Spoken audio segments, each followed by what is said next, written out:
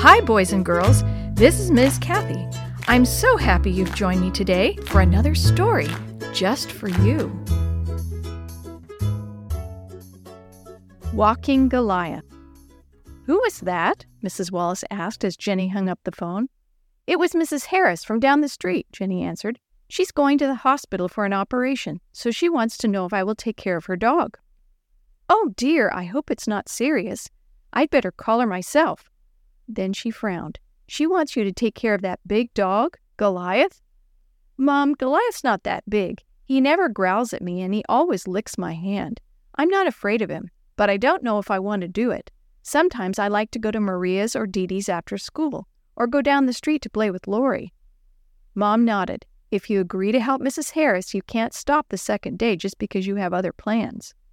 I know, Jenny agreed, but Mrs. Harris said she would pay me $5 before she goes.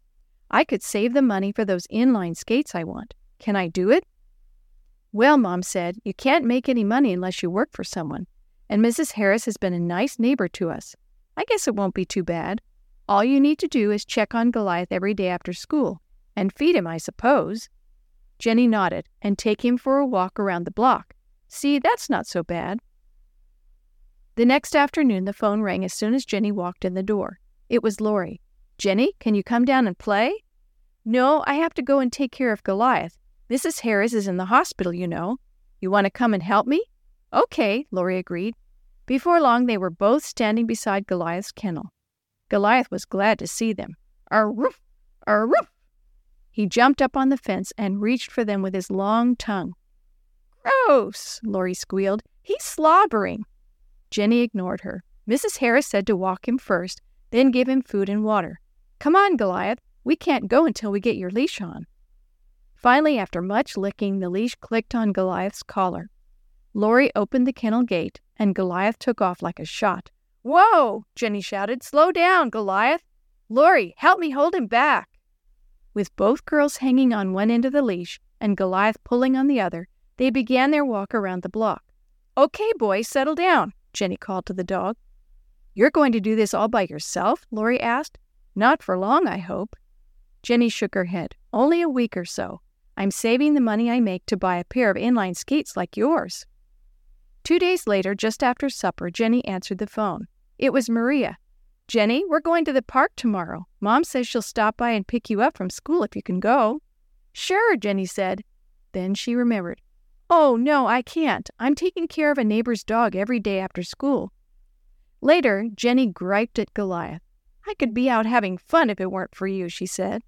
Goliath looked up at her with sad eyes. I know, Jenny said, petting his head. It's not your fault, but I'll be glad when your owner gets home. Later that week, Jenny managed to smile. Just one more day, then Mrs. Harris comes home, she said to her mother. And I sure am glad. Lori invited me to her house after school on Friday. Well, Jenny, Mom replied, we need to talk about that.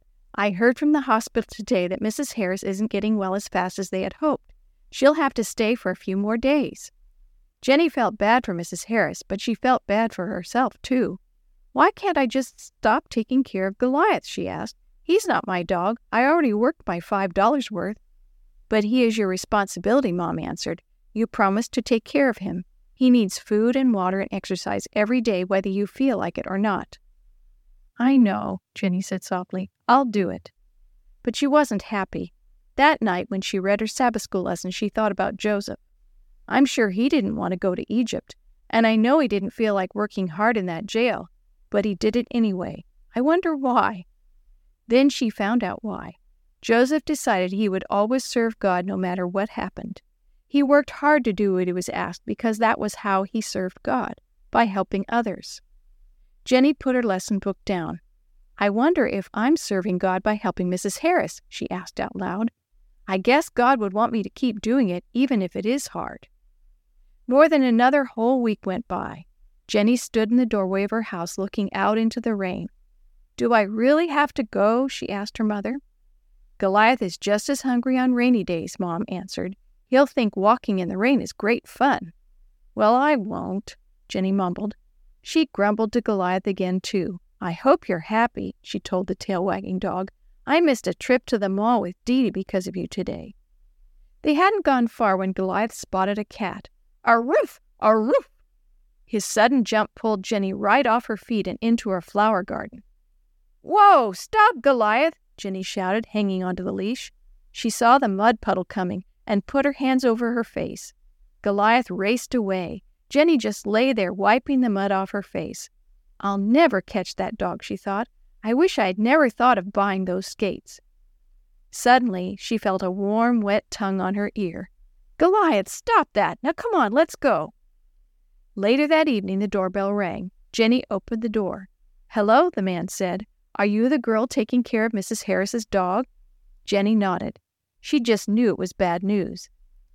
"If it was your flower bed we ran through, I'm sorry, I'll pay for the broken flowers. If it's not more than $5, that's all I have." The man laughed. No, I'm Mrs. Harris's son. She's going to be coming home with me for a while, so I've come to get Goliath, and to thank you for taking care of him so faithfully.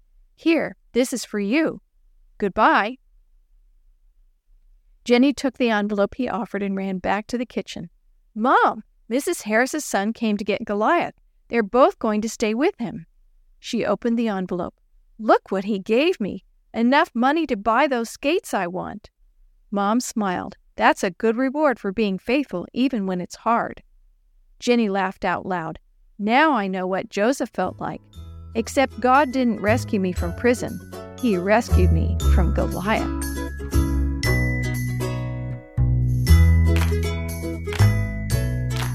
The story you have heard today is from the Shoebox Kids Bible Stories, written by Jerry D. Thomas and used with permission from the Pacific Press Publishing Association. If you're interested in any other books published by the Seventh-day Adventist Church, please visit AdventistBookCenter.com or call 1-800-765-6955.